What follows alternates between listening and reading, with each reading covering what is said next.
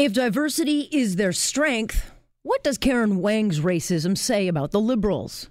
Well, it says identity politics is alive and well. Up until Wednesday, Wang was the Liberal candidate for the upcoming by-election in Burnaby, South BC. But thanks to her very loose lips, Wang's political career is over before it got started. Despite her attempts to unspin a case of very clear racism, the Liberal candidate has been dumped and won't be given a second chance. Wang argues her words weren't well considered. Gee, you're not kidding. Well, they go further than that. Wang's comments undermine the very value Justin Trudeau insists set his party apart. It strikes at the very core of the Liberal brand, that diversity is their strength, that a Canadian is a Canadian is a Canadian. So in telling Chinese supporters to vote for her, Wang played the race card against her opponent, which makes her a term Trudeau loves to use, un-Canadian, or alt-right, or Nazi, whatever the ones they like.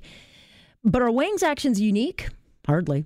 In fact, this Liberal candidate has pulled the curtains back, I think, on a few inconvenient truths. What it reveals is that the very real ethnopolitics that all political parties play in their bid for power.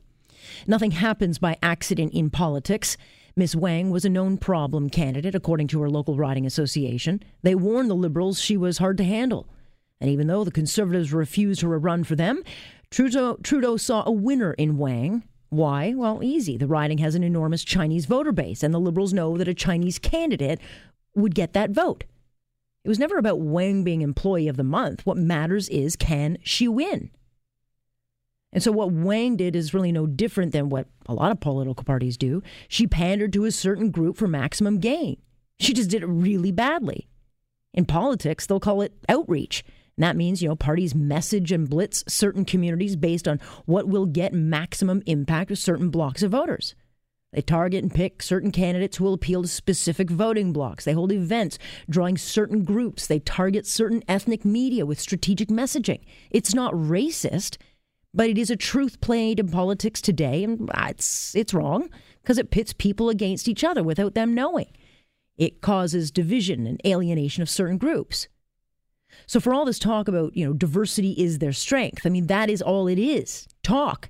Otherwise, how did Wang ever get chosen to run as a Liberal? Because a real Trudeau Liberal certainly wouldn't have had it in their blessed virginal hearts to use the same kind of dog whistle politics Trudeau says he's above.